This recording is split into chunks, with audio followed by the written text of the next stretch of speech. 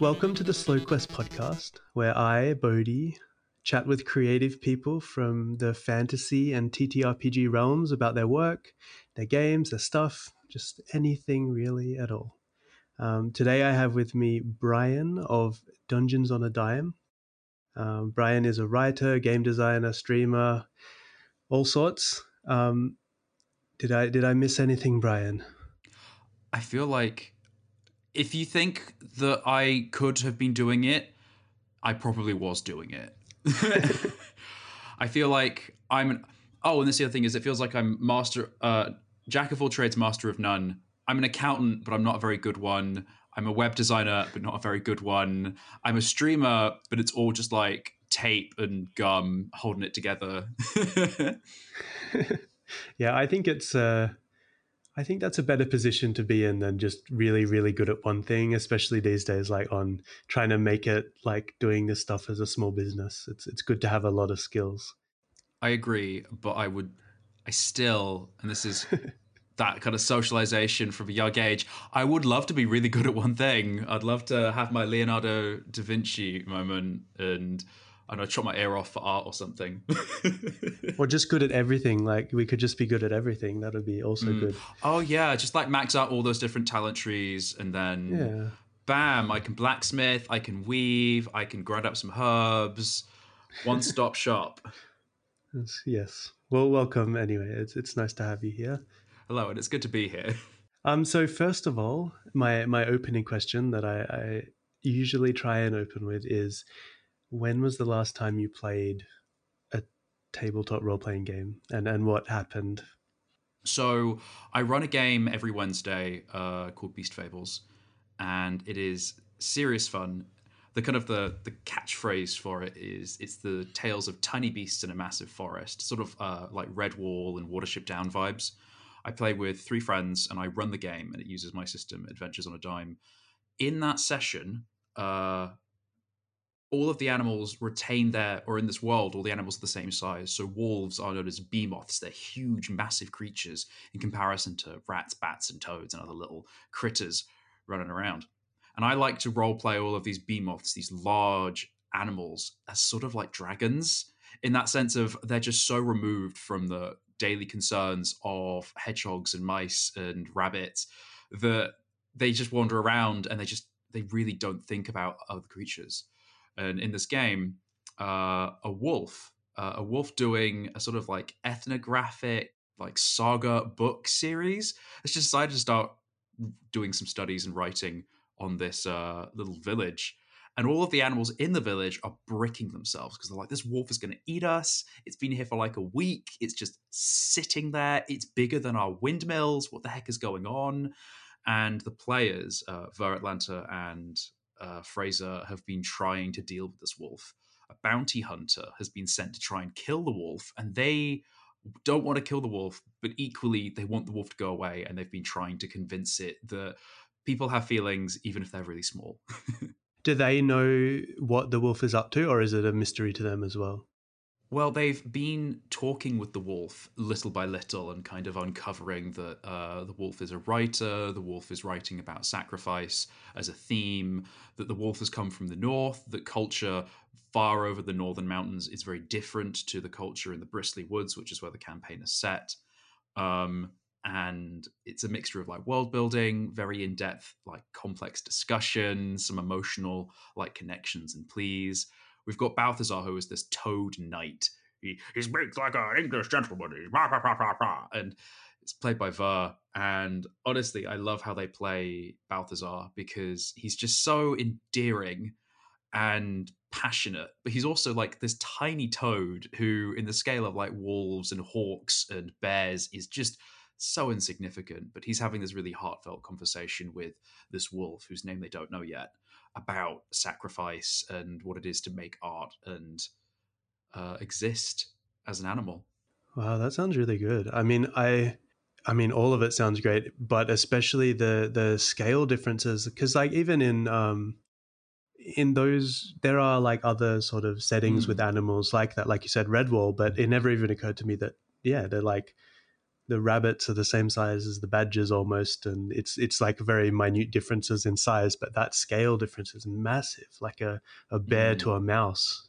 So that's why I say we built the world together, me and my three players, and we've been kind of chipping in our own stuff. But we decided very early on that we want it to be as if they were almost just those animals. So birds don't have those sort of like feather hands that you get in, say, cuter games that aren't necessarily uh, different in like depth, but they're more cartoonish in their appeal and aesthetic. So in Beast Fables, the birds are literally just birds, and all of the equipment they use is then scaled to birds. And there's all sorts of other considerations that have been going on in the world building, like color blindness. I found this out the other day, but the reason why birds can be so brightly colored is because most of the predators are actually colorblind. So having those bright colors isn't actually a deficit to their like survival.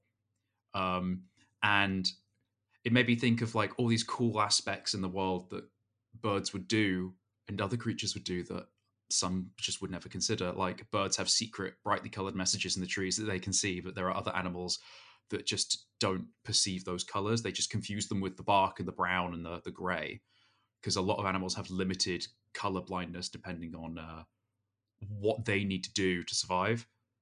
So all these tiny little world building tidbits that just keep coming across, and then these wolves, just massive creatures, and this is really cool. Yeah. And so it's like animals with the kind of intelligence level of what like a humanoid in a normal fantasy realm. Is there like an animal equivalent in this, or is it like, if you know what I mean?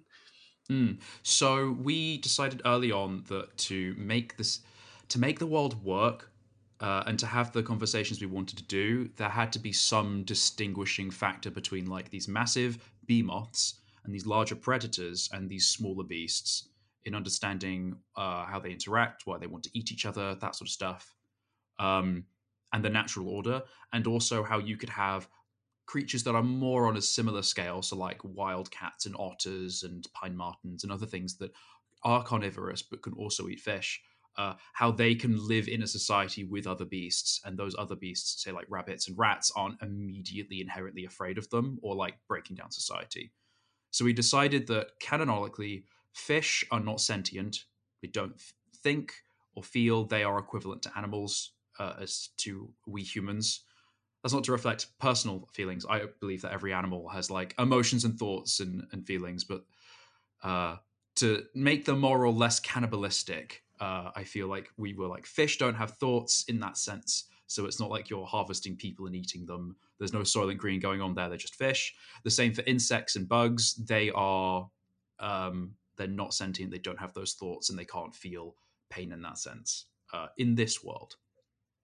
Um, Yeah.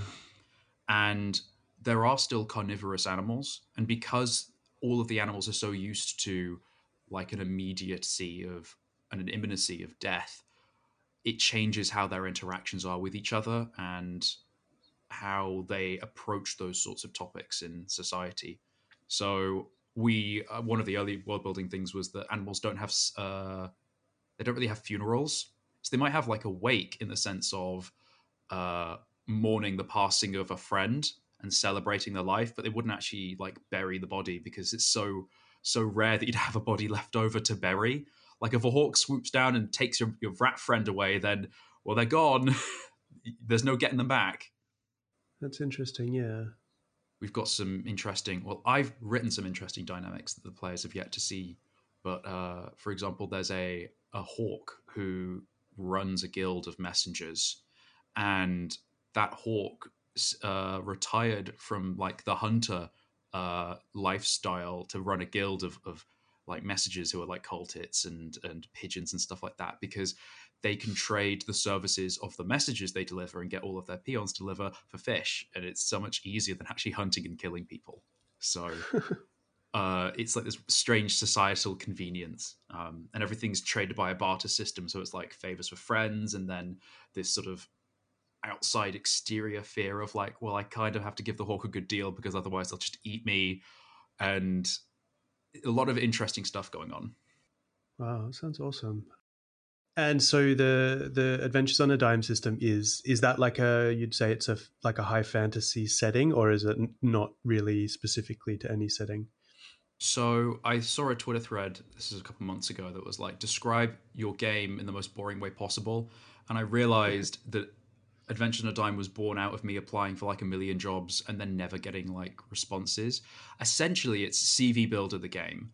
You have three stats that are what are they? Vigor, willpower, and cunning to represent different approaches to resolving problems. And then you have jobs, which give you skills that you can use to apply to these checks to get advantage. Very, very simple. But because it's about jobs and the skills that you have, it's system neutral and genre neutral. You can play any kind of game with it because ultimately the core mechanics are around how you phrase the resolution of a problem, whether you're taking a routine and measured response, which would be vigor, that endurance aspect. If you're doing something manipulative, if you're being smart and incorporating a plan, that'd be cunning. And if you're being passionate and making an emotional connection, that's willpower. How you describe the resolution of an action goes to these three stats, and then you can have literally any job with any skill for anything. It's just up to you to invent it and Okay. then find ways to apply those skills to these, fantasy or fake situations that you're playing through. So you can play literally any kind of game with it. What would be an example of a job and a skill, like out of So curiosity? I have been working on for my Patreon just a list of like jobs. I found this really cool PDF on Reddit of like 400 generic job titles that I thought was just Okay. epic, and I will try and find it. But like, um, a job has four different aspects to it. It's the title, which is just what the job is. You have three skills, which are demonstratable, specific, active things you do in that job, which you apply to checks. You then have a trait, which is a more generic, overall aspect you've taken on from the job, and a flaw, which is a negative aspect of the job that you have taken forward as well. It represents how not every job is perfect and how these experiences build on each other as opposed to just replacing one another.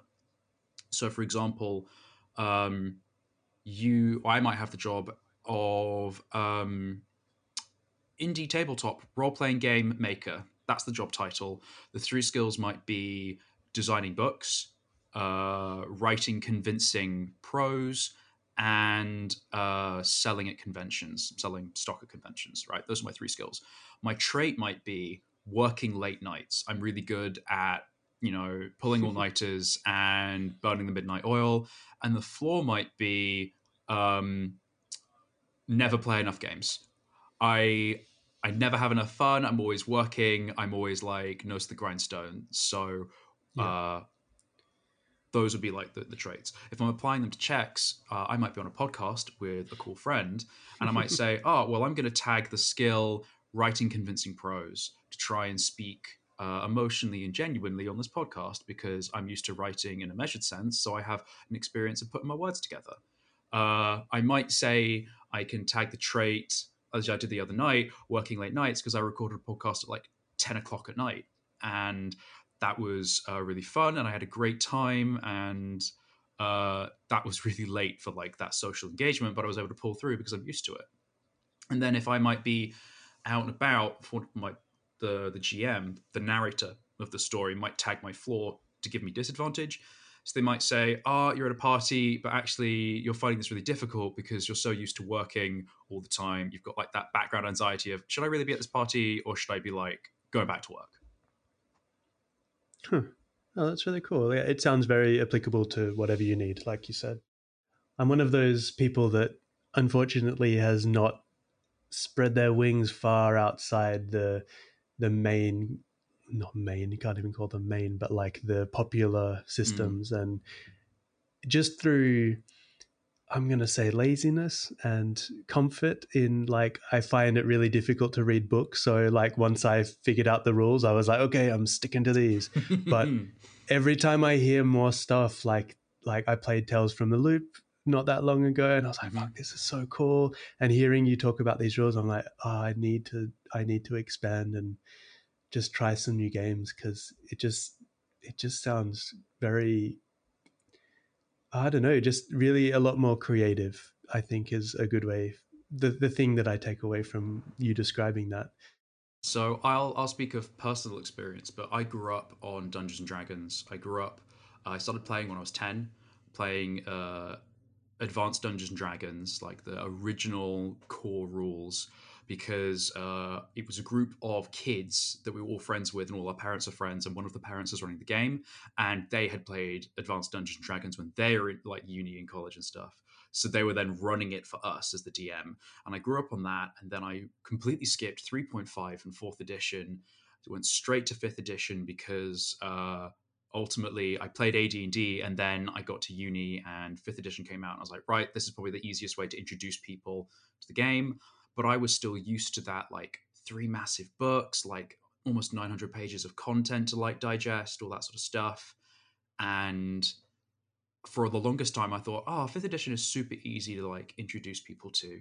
And it wasn't until I started playing little indie games that I realized there are some really cool ways of blending mechanics, that games can be so much faster and simpler, and that we have this concept of like role playing games as like Dungeons and Dragons fighting monsters, but actually Dungeons and Dragons is like 5 or 10 different mini games in one large package.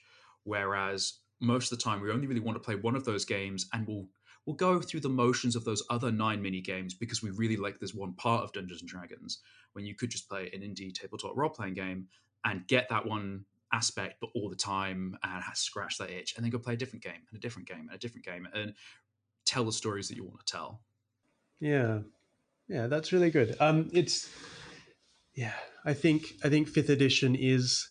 I think it did seem simple and easy to learn and stuff when you are coming from a more complex system. So I think that that's sort of a thing that tricks you a bit. But it's not until you bring a new person in and try and sort of start going over all the rules you realize, oh, okay, I just remember a lot of these. There is actually quite a lot to it. The best example I've heard is Dungeons and Dragons is a lot like Monopoly, in that everyone has little house rules and conveniences that they have had passed down to them from other dungeon masters. And in turn, they pass those down to other people. But when you get someone coming in brand new and they read the rules, they're like, how the heck does all of this work together? I don't know what's going on. It There's a big learning curve gap that we don't acknowledge because we've had the benefit of having someone coach us through all of this.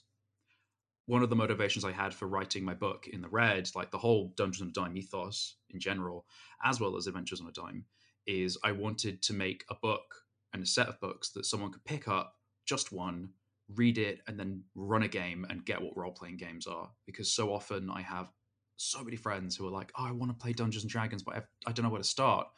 And I don't have enough time to run like 5 games a week for the 30 people I know who want to try it but don't know if it's for them. And every time I start a game, I always have new people at my table because they want to try it, and I do my best to help out, but there's just not enough hours in the day to coach everyone. So I wanted to make something that they could just pick up and do it themselves and really get the vibe of it.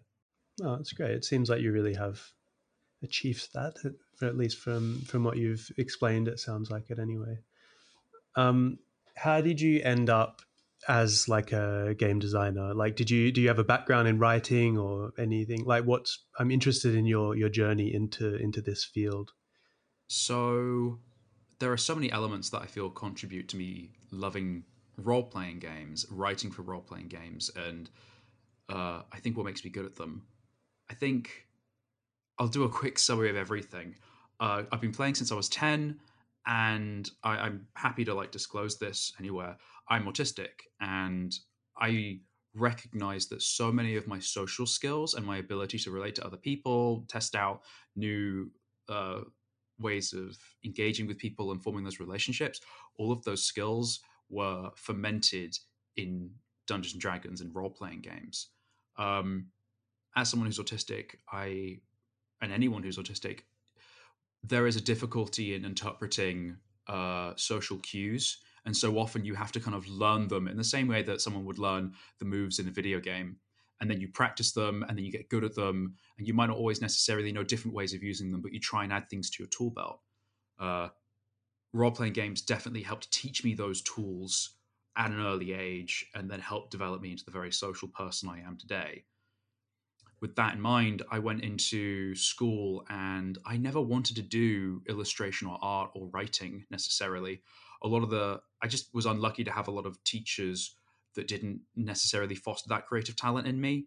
I had one English teacher who I did a presentation that was funny one time, and all he wanted me to do was comedy. I think it was the presentation was on I think it was capitalism and My Little Pony and something ridiculous like that.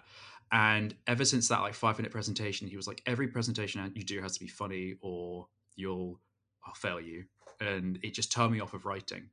But what I did like with anthropology, which was about looking at people, seeing how they work, see the relationships people have on like a one-to-one, on a group, and then on like a societal scale, and then digesting that. And I loved writing about that. And then I realized, oh damn, that's world building.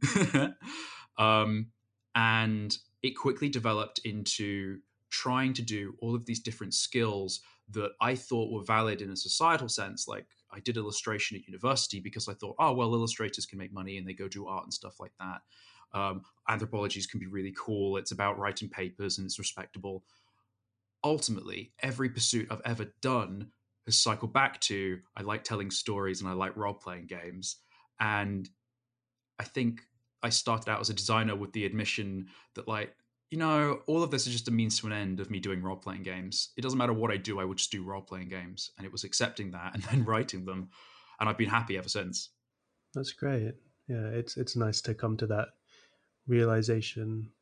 I started properly writing stuff, maybe like 2016, and that was just for friends. But I was like making fan content for fifth edition, and then by 2018, I was writing sort of system neutral, sort of fifth edition based stuff. That's when Dungeons on a Dime started, and then 2019, I made the full leap to just system neutral, explaining aspects of role play, running a game, and all of the skills that you need to do role play without the actual mechanics behind them that we don't really talk about a lot. A lot of like entry level stuff I saw was like, so this is how you swing a sword, and this is what a damage roll is, and this is what stat modifiers are. But none of that actually includes discussions about, say, improv and why would you tell a story with someone, and what is role play, and if you're role playing with someone, what are their motivations? What do they actually want? Can you get into their headspace? All of those other skills that are really vital, both to learn, but also to practice at your table. Yeah. I think this leads well into your Kickstarter currently running, Vice and Virtue. What is it? So, Vice and Virtue is what I would describe as a tabletop subsystem. It is a set of mechanics as well as advice about storytelling that can work with any role playing game, but it is a system. But it's just, yeah, it's like system neutral, but it's also its own thing. It's really cool. Is it a bit like you'd almost do it before a game? Like it's not sort of running simultaneously, or is that wrong? I would describe it as Vice and Virtue as a set of processes that you run alongside your game. It adds about 15, 20 minutes of extra gameplay onto a regular, like 2 or 3 hour session. And it helps everybody get much more engaged into the storytelling through a lot of different fun mechanics. Uh, I suck at explaining what it is on the spot because it's so comprehensive and so cool. I'm really proud of the rules. So I made the video. So if you want like a succinct 2 minute explanation, I said just go to the Kickstarter page. But if you want to listen to me fumble, keep on listening. Vice and Virtue is a subsystem that brings moral role play into your story.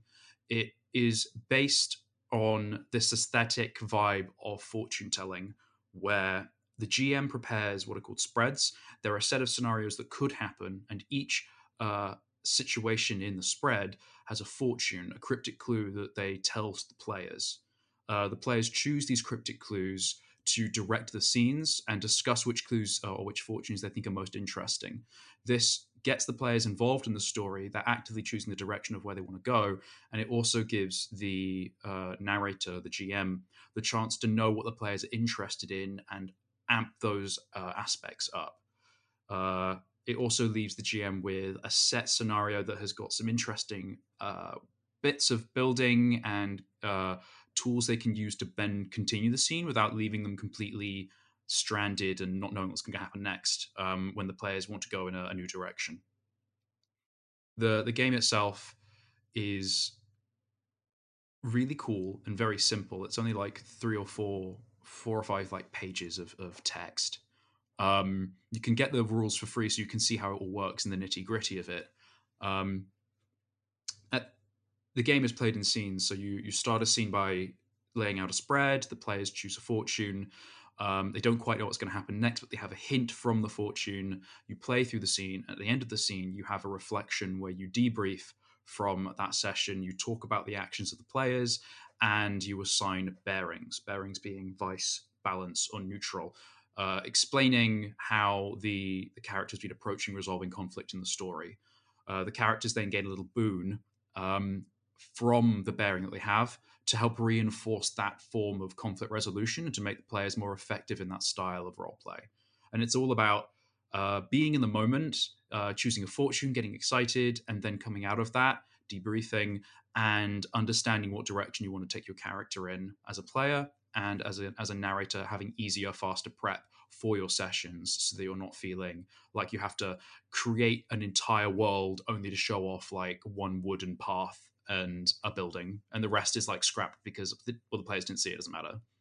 So such a common occurrence. And so would you say like and the kind of moment that it would pop up, let's say fifth edition, because that's what I know. Let's say like, would it be like the end of the session, the group is sitting down by the fire, and then you would engage this sort of subsystem? Is that sort of an appropriate, like, is that correct?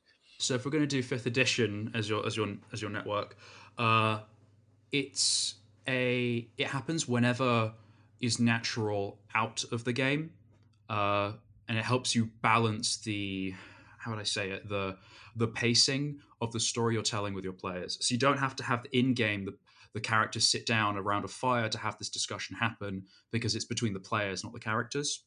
Um, so let's have a typical example of a bearing. So you have a party, and they are traveling forward to the keep of the count's keep, and they are moving through a forest. So the GM is like, "Oh, damn! I feel like I want to stretch this out. I want to have some things happen before they get to the castle. Let me look at my spreads. I've got a spread here that says forest travel. Very simple. It's a seven different themed encounters around the different vices and virtues for the forest.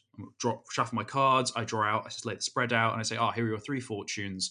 Let the players choose. The players choose the fortune they like the most, and then you continue play.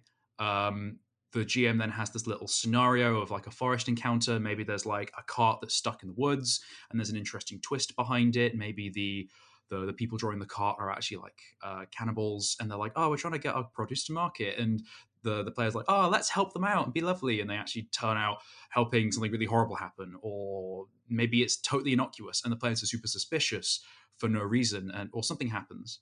Um, they go through the scenario, they play through it, they engage, and then at the end of the scenario, so it might be that they're leaving the market and going on towards the count's castle, having helped these people.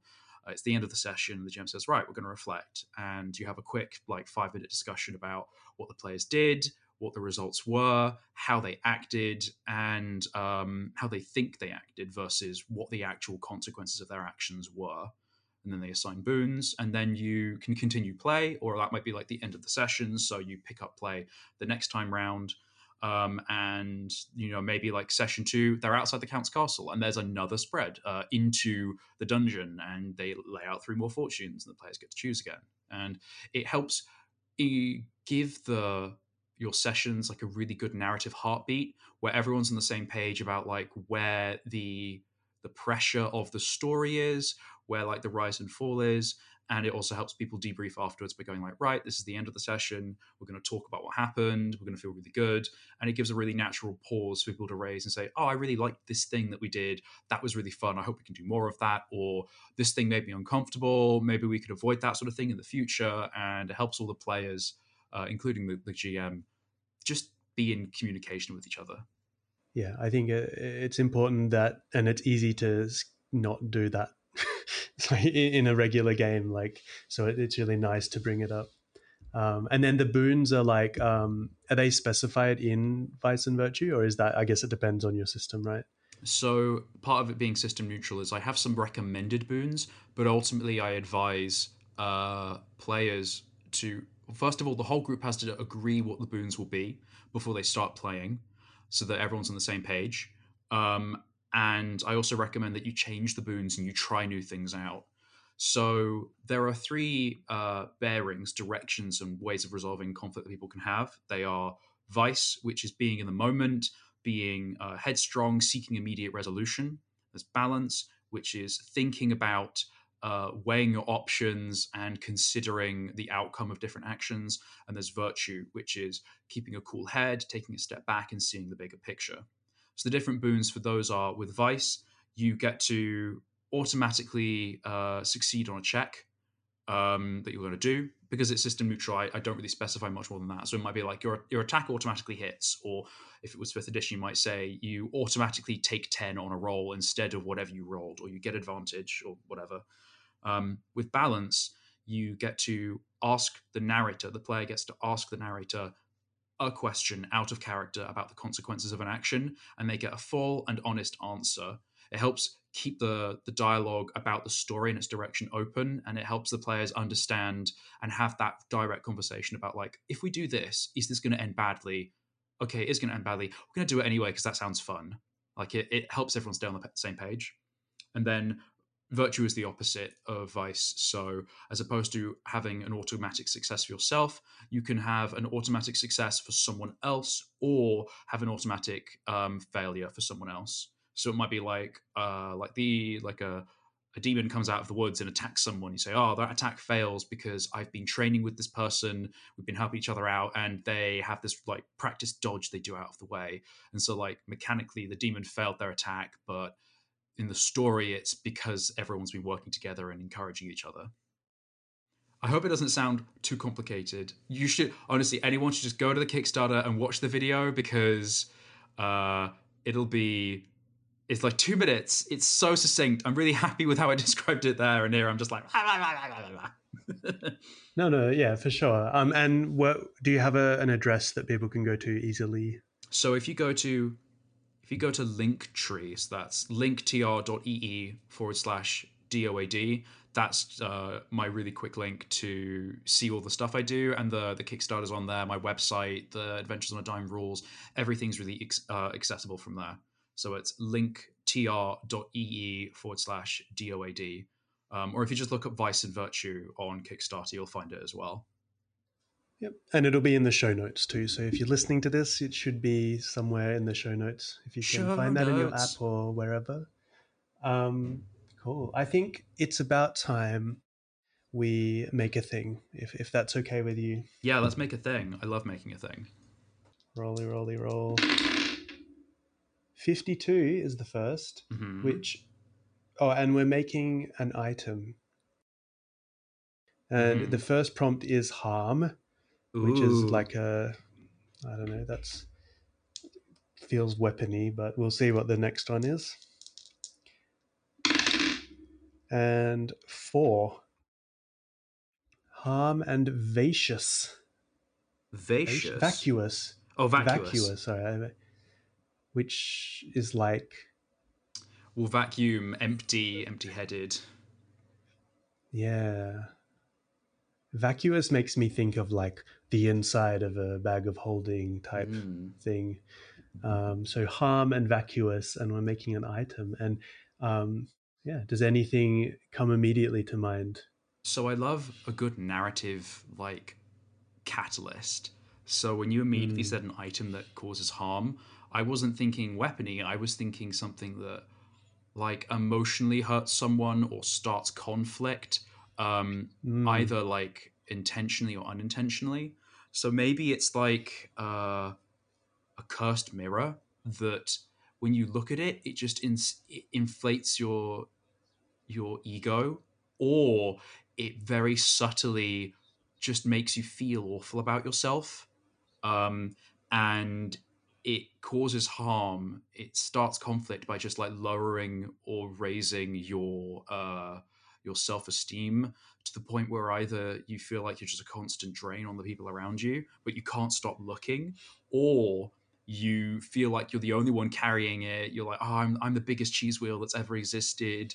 Um, and your ego just like blows out proportion, and it causes you to drive the people around you away. Um, and I think it could be interesting if like this might not be something the party has. It might be something that is causing a conflict, like say the the fairies have left this mirror and the milkmaid has picked it up, and they've been looking into this mirror slowly and slowly, and it's causing them, where previously they were really like a good pillar of the community, it's really just affected how Yeah. they interact with the people around them. What did you Okay. think of? And does no, I mean, yeah, I feel like you're what I like to go in the direction of the guest, and I like that. I like the direction that you're headed. A question I have would be, if the is it actually it's absorbing something from you? Does that result in anything for the mirror? Like, is there a point where it's like it's got enough energy of some sort that something happens, or is it just a forever feeding? Like, I feel like it depends on who created the mirror and what their motivation for making such a horrible thing would be. I feel like if it was mm, fairies, or like the Fae, commonly in like European folklore, it's always they're there just to make mischief. And it's almost like this really narcissistic bullying aspect and Schadenfreude of just, I want to see someone suffer. And so I've made this very small, light, insidious thing that's hard to find and hard to understand. And uh, like if it was like Dungeons and Dragons and you cast detect magic, it wouldn't ping. It's so gentle and innocuous. Um, yeah, like the motivation behind that is it's never going to be full. All it's going to do is it's just going to make you feel slightly worse every single time you look at it. Um, and equally, if it was made by say like a wizard, then it might be like a political tool. So it might not be sent randomly into the forest to whoever wants to get hold of it. Instead, it could be sent to like the region, and they are finding that all of their ability to like negotiate and manage and do court and things like that are just slowly diminishing because there's this sense of confidence they needed to run the realm is now just completely falling apart. So I think it would really depend on who made the mirror as to whether it fulfills a purpose, or if it's gonna, like, if it absorbs enough ego that it spawns like maybe a shadow that then goes out and does something, or if it's maybe it's stealing this sense of self-confidence and giving it to someone. That's something that's quite fun, is this taking kind of vague personality traits and aspects of like our thoughts and then turning them into like a physical thing. Like it's literally stealing your happiness and your confidence, and it's locking in a box, and until you open that box you just can't be happy again. I mean, I liked the idea of the Fae, and without a specific purpose, but it's fun to think of the idea that although it isn't like they're not like the Fae aren't specifically pulling all that energy to themselves, it has to go somewhere. So maybe it does just get stored within the mirror. So if it does get destroyed, it releases back out. Oh, Um, oh, if we're talking curses and we're talking things that do harm, because when you're going to do harm and you're going to create this conflict, there's never an easy solution. I feel like if fairies are cruel in an inhuman way, um, my thought is that the mirror starts as a simple mirror and it absorbs your confidence, and the mirror, as it gains in power, it makes you look, or makes whoever looks at the mirror, uh, it makes them look more beautiful, more confident, more impressive. And then when they look at any other mirror, obviously they just see themselves, but this sort of inflated ego means that when they look in other mirrors, like, oh, I'm ugly, I'm horrible, I don't stand up straight, I'm dumpy, like all these negative thoughts they have about themselves. And so they go and hmm, look at this mirror more and more, and it just takes more and more of their joy, and it becomes more and more visible. And if you smash the yeah. mirror, then it obviously will stop doing it, it will break, but it won't return that joy. You have to do some kind of ritual or some kind of process to take the joy back from the mirror. And that's where that element of cruelty comes through from the Fae, because they want people to have their joy stolen by it, and then to watch them in anger like smash the mirror and realize that that joy's gone. They've broken it and it's never going to come Yeah. back. I like that. Yeah. And then that process of making yourself more beautiful as you go, as you feel worse generally, it's like this, it just keeps pulling you back into that specific thing to feed it more and more. Mm-hmm. Oh, yeah, that's good.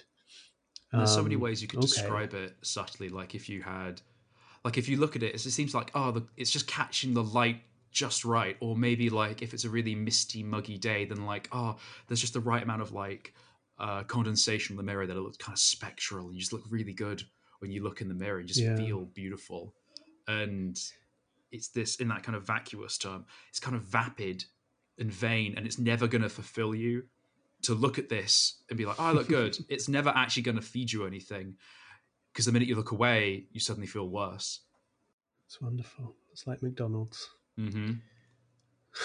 um, I like it. I think it's use, this creation, I think it just spawns immediately like a great little like adventure, or like even just a subtle thing that could be happening in a town. Like as you said, maybe someone slightly important to the town has just become like dwindling slowly further and further away. Mm-hmm. Um, and then you could just run like a little quest around it, or it could just be an interesting occurrence happening in the town as they pass through. I think it's really fun. I think if you're running those longer campaigns, this is definitely an item you give to an NPC who the characters interact with on a regular basis, that's slow and steady. And they notice over time, if they're careful, if the players are aware of these things, they notice that this character is becoming more and more glum when they're interacting with the players, and they're becoming more and more reclusive. Or if they're, say, like a wizard, then they're not offering to work or enchant or do these spells to the players as much, because they're just like, I just feel really tired. And there might be like a lot of these real conversations we have about mental health where like they're like, oh, can we get you a potion, can we get you food, do you need money, can we do something? And the person has no idea of like what is actually causing them to feel this bad. And just like with mental health, you can't just do something and make it better. Ultimately it requires slow, patient support from willing friends. I like that. And okay, and so I would like there to be a name. Could you, what, like a name for the item, just for the sake of rounding it all off and putting a stamp Mm. on it? Well, like you said, empty and vapid like McDonald's. So maybe it's like the Mirror of McDone, and McDone is the Fae who made it, and maybe the subtle sign the Fae are watching, because I love Fae appearing, and it's like the live audience in a talk show. That's what I imagine the Fae are like. Maybe if you look in the mirror, anytime you see a physical depiction of like a painting, or there's like a statue, it looks like it's looking at you through the mirror. And that's sort of the inference, if anyone catches that, that something is watching and enjoying what's happening with the mirror. So they're kind of almost watching you through the mirror as like a little one-sided Mm-hmm. glass kind of thing. Yeah, okay, I like that. Yeah. Okay, the what did you say, the Mirror of McDone?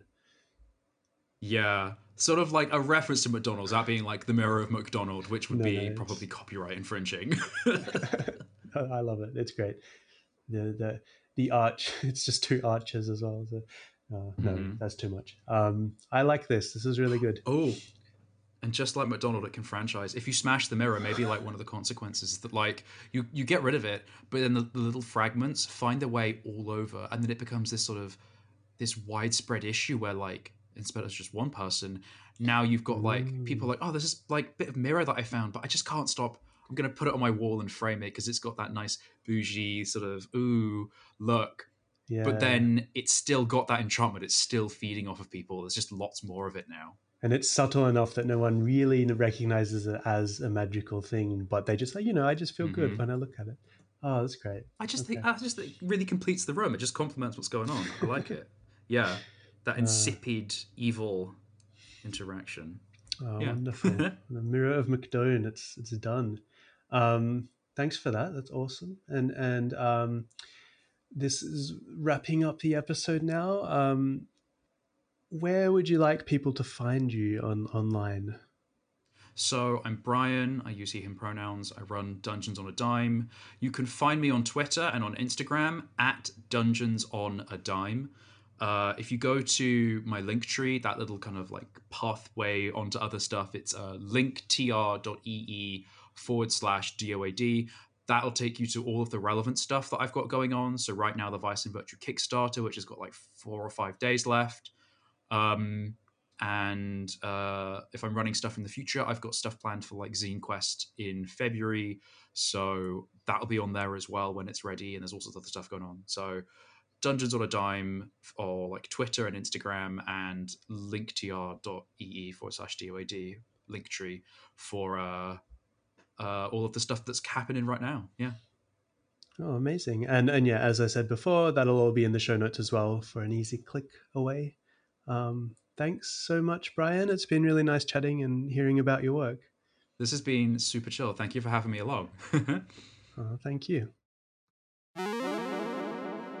Thank you for joining me for another episode of the Slow Quest podcast. You can find the item we made as an article on my Patreon for free. There's a whole bunch of other cool stuff going up there. There's maps, there's encounters, adventures, some new tokens I'm making, a whole bunch of cool stuff. And also, I'm running a Kickstarter right now for Sticker Hero, which is a way to make little portraits of your characters using stickers. So please check that out at slowquest.com/Kickstarter. And yeah, thanks, and see you next time on the Slow Quest podcast.